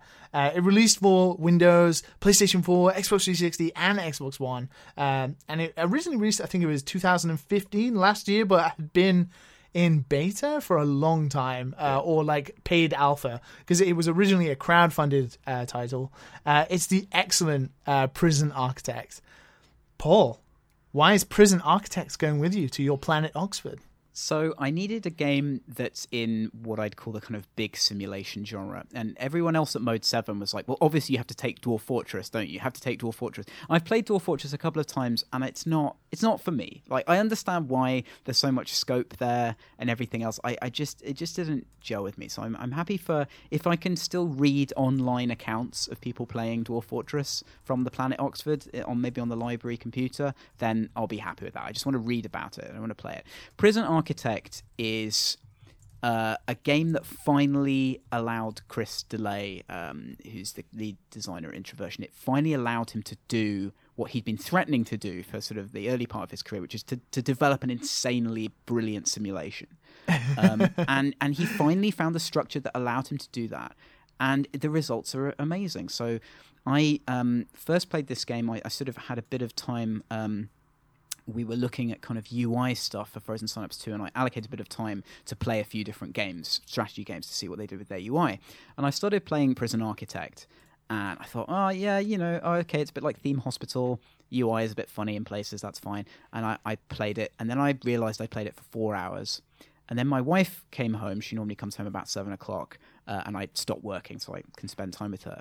And she came home, and my prison had a big shower block next to the generator room, and water had come out of the shower block, and the generator had exploded, and half of the prison was on fire. And she came in, and this was happening, and I normally cook during the week, and I just turned to her and said, like, do you mind cooking tonight? Like, I have to sort out my prison. And she kind of looked at what was going on, and she was, oh yeah, okay, that's fine. she could see the carnage that was happening on screen. So I played for another 4 hours. And I haven't played a game for 8 hours in a row since I was a teenager. It just absolutely gripped me. You can really imagine any system once you kind of learn what the components of the prisons are in the game. You can imagine any system, and you can translate it into the game perfectly. And then you have to deal with all these crazy dynamic events happening all the time. And it just keeps you in there. You just want to know what's going to happen next. Are you going to deal with the next intake? It's utterly compulsive. So, for a game that kind of has infinite playability, which is what you're going to need in that situation, this is going to be my choice out of all of those things. it's weird because Prison Architect is a game I've played a few times. I've had it in my Steam list for ages, and I keep talking about LinkedIn notifications. I get emails about Prison Architect almost daily. For some reason, Introversion Software just keeps sending emails about updates for Prison Architect all the time.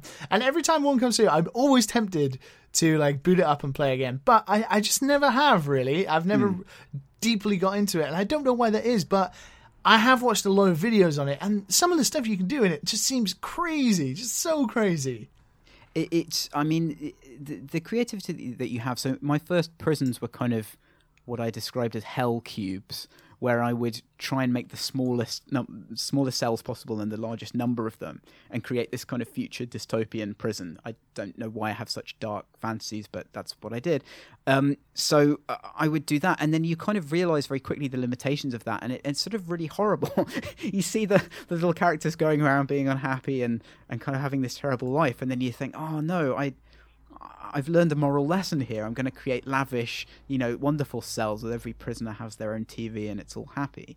And then you do that and find the constraints of that. So you kind of, for me, one of the tests of these games is can you think about the game when you're not playing it? And that's definitely true of StarCraft. It's definitely true of Privateer. I like to be able to kind of imagine what I'm going to do in the game the next time I have the chance to play, and then execute it. I definitely recommend, like, next time you play to just sort of push through that first couple of hours where you're kind of wrestling with the UI a bit, and some of the mechanics early on sort of don't work so well, and then it really will unlock for you. I bounced off it the first time I played it as well. It really unlocks at a certain point and you go, oh, okay, now I get it. It's definitely one of those games. Have you double dipped a few times and purchased it on like PlayStation 4 or Xbox One as well?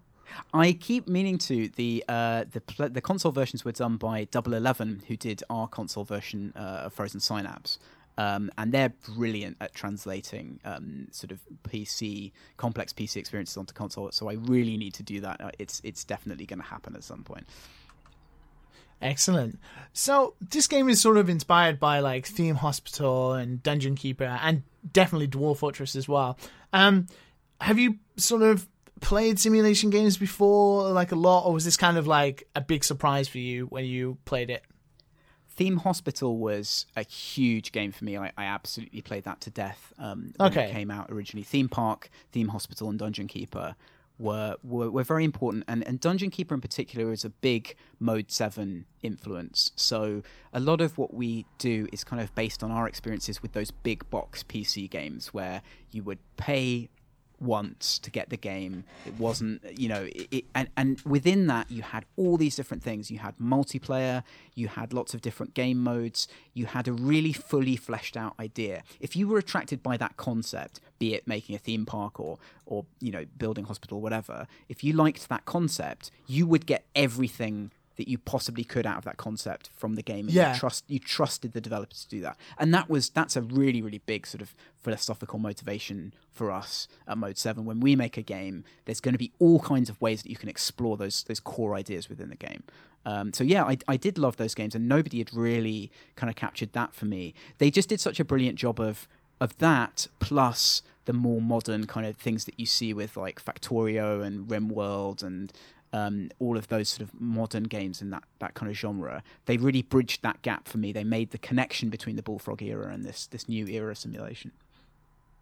Have you ever thought about trying your hand at it, Mode 7, like having a simulation game?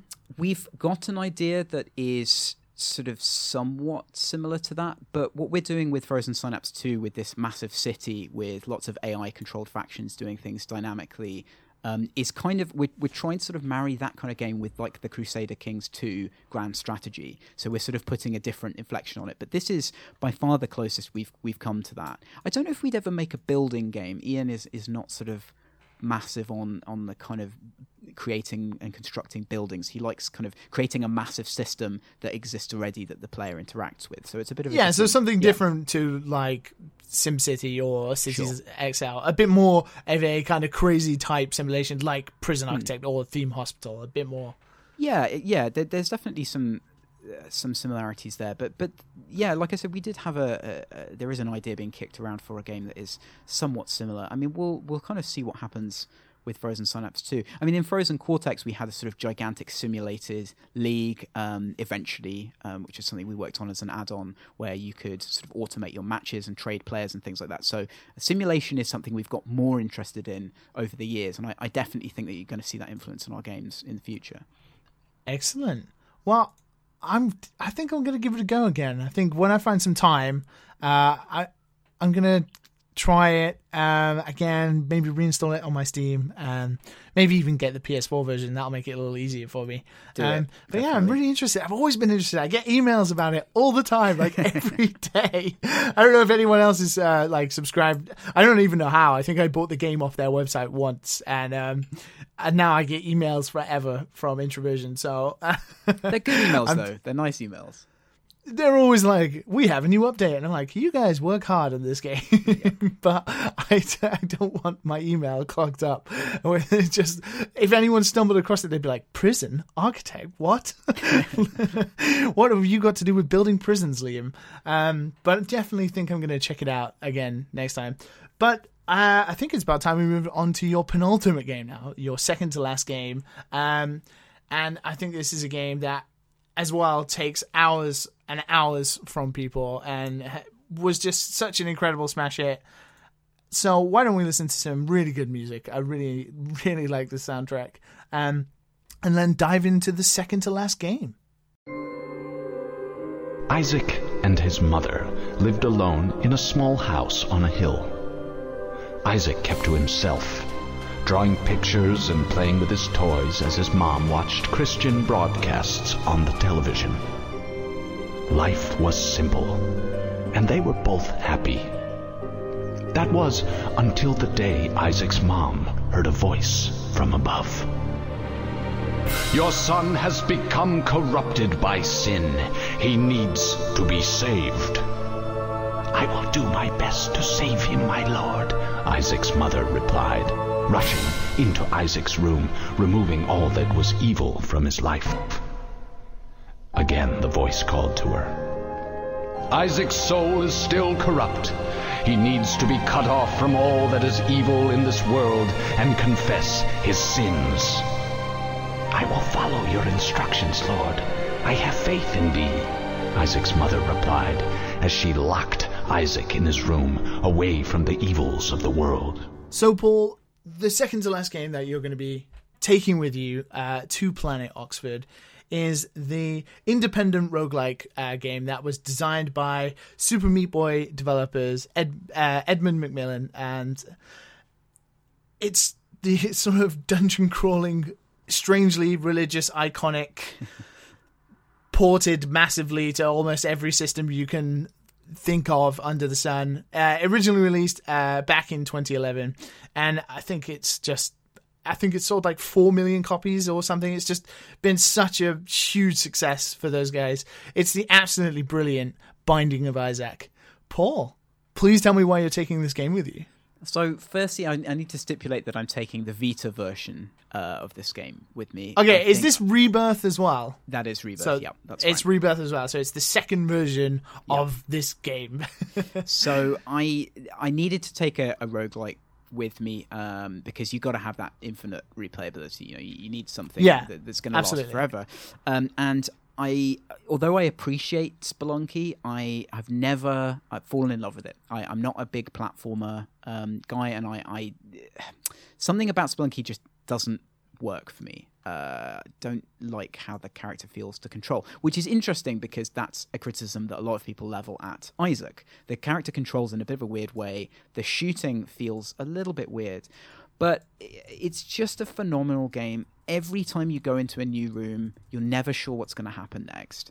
There's a load of stuff that you can learn about the game to optimize your playthroughs, but even if you don't know that stuff, the randomness is fun.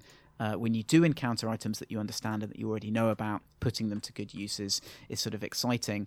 And there's just always new stuff to find. There's always new combinations of things. There's always different ways of approaching different problems. And it's an endlessly fascinating game. I just can't think of anything else that is so in-depth and so variable every time you play it. It's an astonishing game. I'm trying to just think back to any memories I sort of have of Binding of Isaac.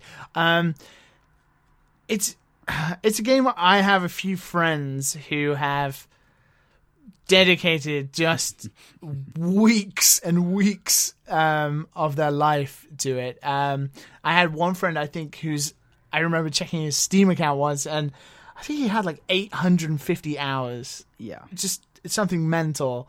And although it is a roguelike, it obviously has an ending as well, and obviously getting to mom and all the sort of strange things. But the game is sort of developed beyond that now from the original game. There is so many sort of outcomes and so many different things. So how many times have you sort of quote-unquote finished it? Only like 3 or 4 times, which is just ridiculous for someone who claims to like the game. You know, this is a game that people get really, really partisan about, and I have not... I haven't sold my soul to The Binding of Isaac yet. Okay. But it's just something that I pick it up for a bit, I'll play a few games, and then I'll leave it again for 3 or 4 months, and I'll come back to it and play it again. And I'm always going to do that. Like there's never going to be a time when I completely stop playing or thinking about that game. So it's yet another one that you may be detecting a theme here, which is that I don't feel like I have enough time to really dedicate to a lot of these games. So this is one that I want to just kind of explore loads more of. It's another game that I watch quite a lot, actually. I watch Northern Lions plays of it. I just find them very relaxing to watch, and he obviously has a vast amount of knowledge of the game. So yeah, I like that. I kind of need to watch him playing to improve as well. But it's good. Yeah, the first time I beat it, quote unquote, and beat the mom fight, I was just kind of overjoyed, and then I immediately wanted to go back and do it again.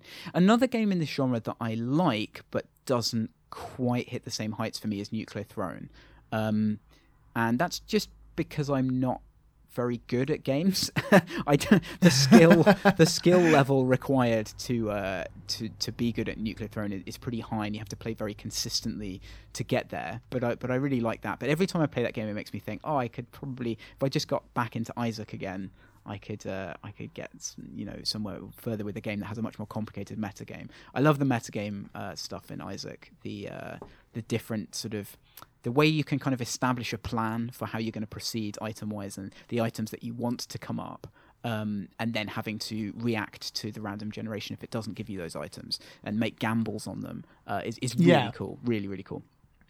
So something I wanted to talk about a little bit while we're sort of on the subject. You just sort of mentioned Nuclear Throne, which is developed by Vlambir, which is Rami Ismail's game. And The Binding of Isaac was created obviously by Edmund Macmillan, who also developed one of my favorite games of all time, which is Super Meat Boy. Do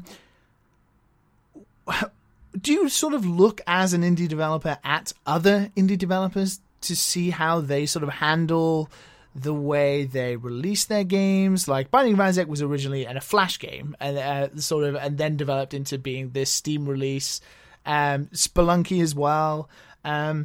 Do you sort of look at indie developers? Obviously, Edmund was in Indie Game the Movie and had this weird feature about him and all this sort of stuff that kind of almost glorified the indie lifestyle or the way indie games are made. Do you look at others that are sort of in the same genre, especially people who release on PC, to see how they do it or the way they handle things? Do you ever get together and talk about releasing games in certain ways? Oh yeah, all the time. Absolutely, all the time. I mean, we definitely look at companies who do things in the same genre as. We also look at other companies. That's something that we've always done. We look at what bigger games companies do to market their games, certainly, and see if there's anything kind of relevant we can take from there. I think a lot of indies kind of get scared of doing that, or they don't want to be seen to be thinking that way. So that's great for us. We just continue doing that. But there's been very direct things, like we did for Frozen Synapse. We did a pre-order gets you the beta type arrangement, and this is quite early on, before early access existed actually. And the reason we did that mostly was because we saw other games doing it really successfully. Natural Selection 2 was the big one at the time that was doing really well in a sort of pre-order beta. So we thought, well, why can't we do that? Things like pricing, we look at what other people are pricing their games at. And we do talk. There's certainly in the UK, there's a really good indie development scene. a guy who works with us, who is our lead artist, who's a freelancer, Rich Whitelock, runs something called Oxford Indies. So there's lots of people from around the Oxford area who are involved with making games who meet up there. And we're lucky that, you know, every time we go to an event, we kind of know most of the UK indie scene who attends such things. We're very lucky. We have lots of friends. Yeah, so there is a lot of kind of collaboration and discussion, and everyone feels like it's so rare that you're actually competing with someone. It can happen at times, you know, if you're releasing a similar game in a similar genre at the same time, you can be in competition, but it's so rare, and mostly everyone just wants everyone else to do well. Yeah, it seems like a very sort of friendly community that gets hounded by people who don't develop games on Twitter, who don't really understand how games are made. But it does seem very loving and very supportive throughout. Over the past few days, I've been noticing that Owlboy by D-Pad Studios is released today, the day we're recording, which is the 2nd of November. There's been so much support and love and spreading around and sharing that the game was going to be released there. And that just seems like a really good example of what is good about video game development and the people who make it. And I really, really like that. Yeah, there's definitely some very, very good things about that community. There can be elements of cliqueiness, and there can be elements of sort of championing people's work just because you know them. And I do think that can be unfair to some people, but the extent to which, as you say, people sort of reacted against that, I think is entirely disproportionate. Overwhelmingly, it's about supporting other creators who are doing interesting things, and that's a good thing. And the games industry is one of the only places where there is that really genuine mutual respect and support, and you know, people care about their customers and they care about the people playing the games. So Owlboy is a good example. You know, they obviously had a really terrible time making the game. I think it took them 11 years. Something like that. And so they deserve support. You know, you saw something similar with Antechamber, Alexander Bruce's game. I think that took him 10 years. And he received a lot of support from different people. But if you're one person or 3 people trying to make one of these crazy things, it takes you a very long time. You need support from other people in order to stay sane and in order to kind of have a chance of competing. And that's something that I think, you know, people could do well to remember. This stuff doesn't just come out of nowhere, and a lot of the people making it are not sort of commercially savvy people who've done MBAs or have run businesses before. So you've got to have that community, otherwise these sorts of games won't exist, really. What I do want to know, and this is probably a strange question, has there sort of ever been a time when you've known someone who's developing a game that has then took off and has been a huge success, and you're like, what? Why? Why? Their game is not that good, or that person's a horrible person, or you're like, we could have done better, or that sort of thing. I'm trying to think of an example. Obviously, don't name names, but no. I can honestly say that I've never met a developer who I think is a terrible person who's had a lot of success. I've never had that combination of things. It's very rare that you meet an indie game developer who you don't like and get on with, in my experience, which is very lucky. And I think indie game development attracts people who are, you know, quite considerate people, sort of at worst. You know, you have to be thoughtful in order to make a games, and thoughtful people generally tend to be nice. I'm really straying into huge generalizations here. I think you do see things. There's certainly jealousy. There's certainly jealousy over certain things that come up. I think one of the games that really caught everyone by surprise that was talked about a lot was Undertale, and that's because it's clearly a game that's been made by someone who didn't set out to have a career in games development. And that's very rare. Like a lot of the games, indie games that get made that are successful, people are kind of really hoping that they're going to make money, and they really hope that they're going to be able to go on and make more games. And what Toby Young did was he kind of just made this thing for very personal creative reasons, and then saw it blow up in this enormous way. and didn't have any kind of, any commercial structure or whatever around that. So to see that, to see someone who can just be like, I'm going to have this idea, I'm going to make this game, I'm going to make millions of dollars, and I'm going to like not turn up and collect my awards because I didn't care about all that stuff. That's like, everyone's jealous of that, right? That you want that to be. I don't know Toby Young. He seems like a very nice person. His game is really funny. And it's great, and it deserves success. I'm not saying that it does not deserve success. Just to clear that up, it's a really interesting game. It's really original. It's really funny. Huge amount of work put into it. Cool music, all that kind of stuff. But seeing that game, I think for a lot of people, you just kind of go, "Oh, why do I bother?" We try and do all these things. We try and do marketing. You try and sort of incrementally build up over a number of years, and yet someone can still rock up and create this thing and do really well. But that's great, and that should always be the case, and there should always be things where you just go, I don't get this. Like, why do people like that? That's why games is interesting, why it's an interesting place to work, because it is so volatile, and because anyone can come in and do this stuff, and I would not change that at all. But yeah, you get jealous. It does seem so loving, though, that there doesn't seem to be any sort of animosity between anyone. But yeah, obviously, everyone. Yeah, I don't want to. I'm not minimizing as well. Some people have negative experiences with other people. That's just going to happen, and it happens within indie games. And some people have kind of maybe gone to events and didn't feel included in the events. And I'm not saying that stuff doesn't happen. This is just my experience of it entirely. And those things need to be sorted out if people do have negative experiences within the community. So I just want to stress all that as well. It's not a sort of perfect happy world. It's a group of human beings who do things and have interests in things. Game development, I know from past experience, is really, really fucking hard. And everyone sort of has this common thing, like almost this common, like you say to someone, oh, I'm really busy. And they just know. They know why. Because you're crunching or something's gone wrong. They know, and they can sympathize with that. And I feel like you all have a sort of common ground there. But yeah, that's really interesting. So I think it's about time we moved on to your final game now and get prepped to ship you off to your monorail and to your planet to play these 8 games. And a very interesting last game that I have no idea about. So I'm very interested to talk about it. So why don't we listen to some music from this next game, and let's talk about Paul's final game.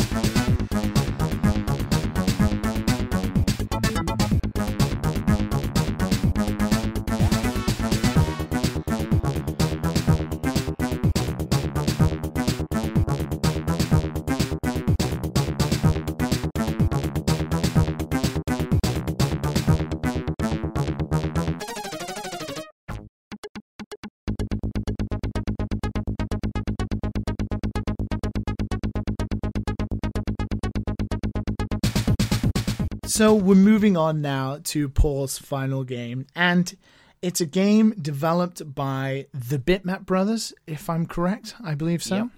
Yep.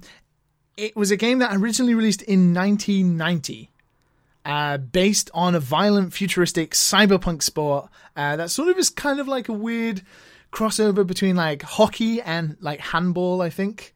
It's been released for multiple systems, like from like the Atari ST, Amiga, all the way to most recently like the Xbox 360. I don't know which version you're taking with you specifically, Paul. The game is called Speedball 2 and sometimes has the hyphen title Brutal Deluxe. Yes. So which version are you taking with you? And please tell me why this is the final game. I'm taking the Mega Drive version with me. Okay. Because the 16-bit versions were the best. The remake was okay. The graphics were a bit weird. Speedball 2 is I needed to take a sports game, again for sort of infinite replayability. And I think of all the different sports games I played, I played sort of sensible soccer and all of those old school, the early FIFA games, right through to kind of modern FIFA games, the Madden games and so on. And there's nothing that's quite as pure as Speedball 2. And it's a game that I just absolutely love revisiting. I love playing the single player mode and kind of going up through the league and picking up money and trying to get the good players early on. And I just love repeating that process over and over again, buying the good centre forward and then just charging everyone down and earning points by causing injuries to the other team. It's so exciting to play. It's just has this fluidity to it that's completely absent from a lot of games, and it's just a really perfect game design. It's such a well balanced game design. It's a very silly game. It's very pure in terms of its kind of, you have fun straight away. You don't really need to think, and it's another one where the idea of never playing it again would be so sad to me if I was stuck on this planet and I couldn't download ROMs on the library computer. I would be pretty sad at not being able to play Speedball 2 ever again. So that's why it's there. It seems like a very interesting choice as your sports game, considering all the other sports games you could have taken. It's I just sort of looked at screenshots of it now, and it looks like basically a whole team of RoboCops going up against a whole team of other RoboCops, and them throwing a very, very small ball. It's really small, and it's the color. It's like a grey color, very similar to the rest of the floor and background. So I don't even know how you could see it. Oh, it's surprising. It has glint on it. I mean, the pixel art in the Bitmap Brothers games is absolutely wonderful, and this is no exception. They have this really weird kind of stunted perspective. I've been reading there's a book that's just come out, which is a sort of history of the Bitmap Brothers. That's really, really good. It has a lot of artwork in. Recommend you check that out. And in that, they were saying that they had to kind of make the hands and heads of the players really big so that you could see what was happening from that weird perspective. So it doesn't look like anything else. As you say, everything's grey in this very sort of 90s Robocop-ish future. And it's just so weird. The characters can slide around, so you do spend a lot of your time sliding and bashing into other people. And I really like the single player. You do like almost like a Vanquish kind of slide across the screen. I've seen, it's brilliant, and the music is, while extremely repetitive, is quite addictive as well. But there's just something. It's just a very compelling game. If you sit down to play a bit, you want to play kind of all the way through the league and get to the end of the game every time. So I would definitely like to just have that experience available whenever I wanted it. Just switch it on and just play through it. Just smash into loads of RoboCops with a. It looks really fun. I actually I really enjoy. One of my favorite sort of weird genres is I really enjoy weird sports games. Then this is perfect for you. Yeah, like Rocket League, like Super Mario Strikers, or just anything that takes like what I really like, which is like sports, and makes it weird. Not like boring standard simulation type games, but and this does look like a heck of a lot of fun. So with Prison Architect and this as well, I've got a few games to try this week. I feel that's good. Which is really good. I'm glad my list of Making Eternity bearable has come up with some nice recommendations for you in your normal life. Well, as long as you're happy with it, because you're the one who's going to be dealing with it now, because we are going to ship you off now. I don't know how you're going to get there. I think maybe we'll give you a ship from Wing Commander to get there, like a bog standard ship, with only one course though. And as soon as you arrive there, it breaks down, and that's it. You're stuck there to play these 8 games for the rest of your days. But Paul, I want to thank you so much for coming on the show today. It's been an absolute pleasure talking to you. Thank you. No, it's been really, really enjoyable. I realised that I think I called the developer of Undertale Toby Young, who is a terrible right-wing commentator, and I don't want to confuse him with Toby Fox. No, his name is Toby Fox. Hey, yeah, he's a young fella who made a really cool game and got very successful. And deserves all his success. Yeah, especially for that soundtrack. Yeah, great soundtrack. Woo! The Undertale soundtrack. Wow. And he made it as well, which is just incredible. It's sickening, isn't it? Not only did he make the game, he made the soundtrack. Man, I wish I had such talent. But yes, before we ship you off though, Paul, and I feel quite sad because I just want to continue talking with you. It's been a real pleasure. Yeah. I have to ask you, which is the last question I ask everyone. And that's if, I know, very similar to my guest last week, you sort of have predominantly chosen PC games. And obviously you're going to get to play them.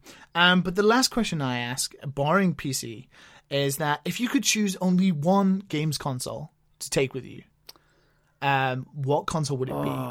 Taking into consideration the back catalogue of a console, you're not allowed backwards compatibility. So if you choose like PlayStation 3, you can't have PlayStation 1 and PlayStation 2. Okay. So, wow, that's a really hard question. And also, I have to not offend any of our lovely platform holders with my answer. So I feel like these days the fanboy wars have sort of ended a little bit. Sure. I think I'm gonna go with the Mega Drive, and I think I have to do that because if I can only take one system with me, I want to take something that really reminds me, of happy times in my life. There are some really great games on the Mega Drive.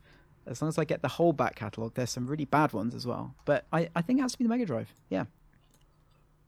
Yeah, the Mega Drive is, I think, a fantastic console, and I think it's an excellent choice to take with you. It's a nice complement to go along with the 8 games you've chosen as well, which is sort of more like high-class PC games as well. So we are here now, and we are shipping you off, Paul. So once again, thank you so much for coming on the show.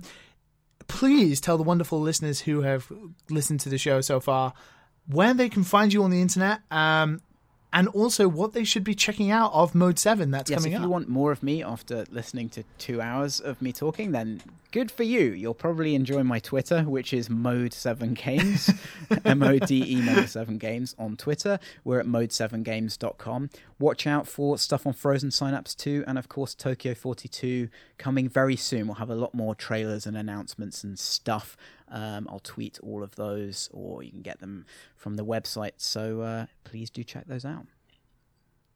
Excellent. And actually, I do have to ask Paul, just before I let you go, on the subject of Twitter, how do you keep up with the Star Wars joke? How do you do it? It's excellent. I honestly can't stop doing it, and people keep telling me that I should automate it, and that completely would absolutely ruin what I'm doing. So I don't know why.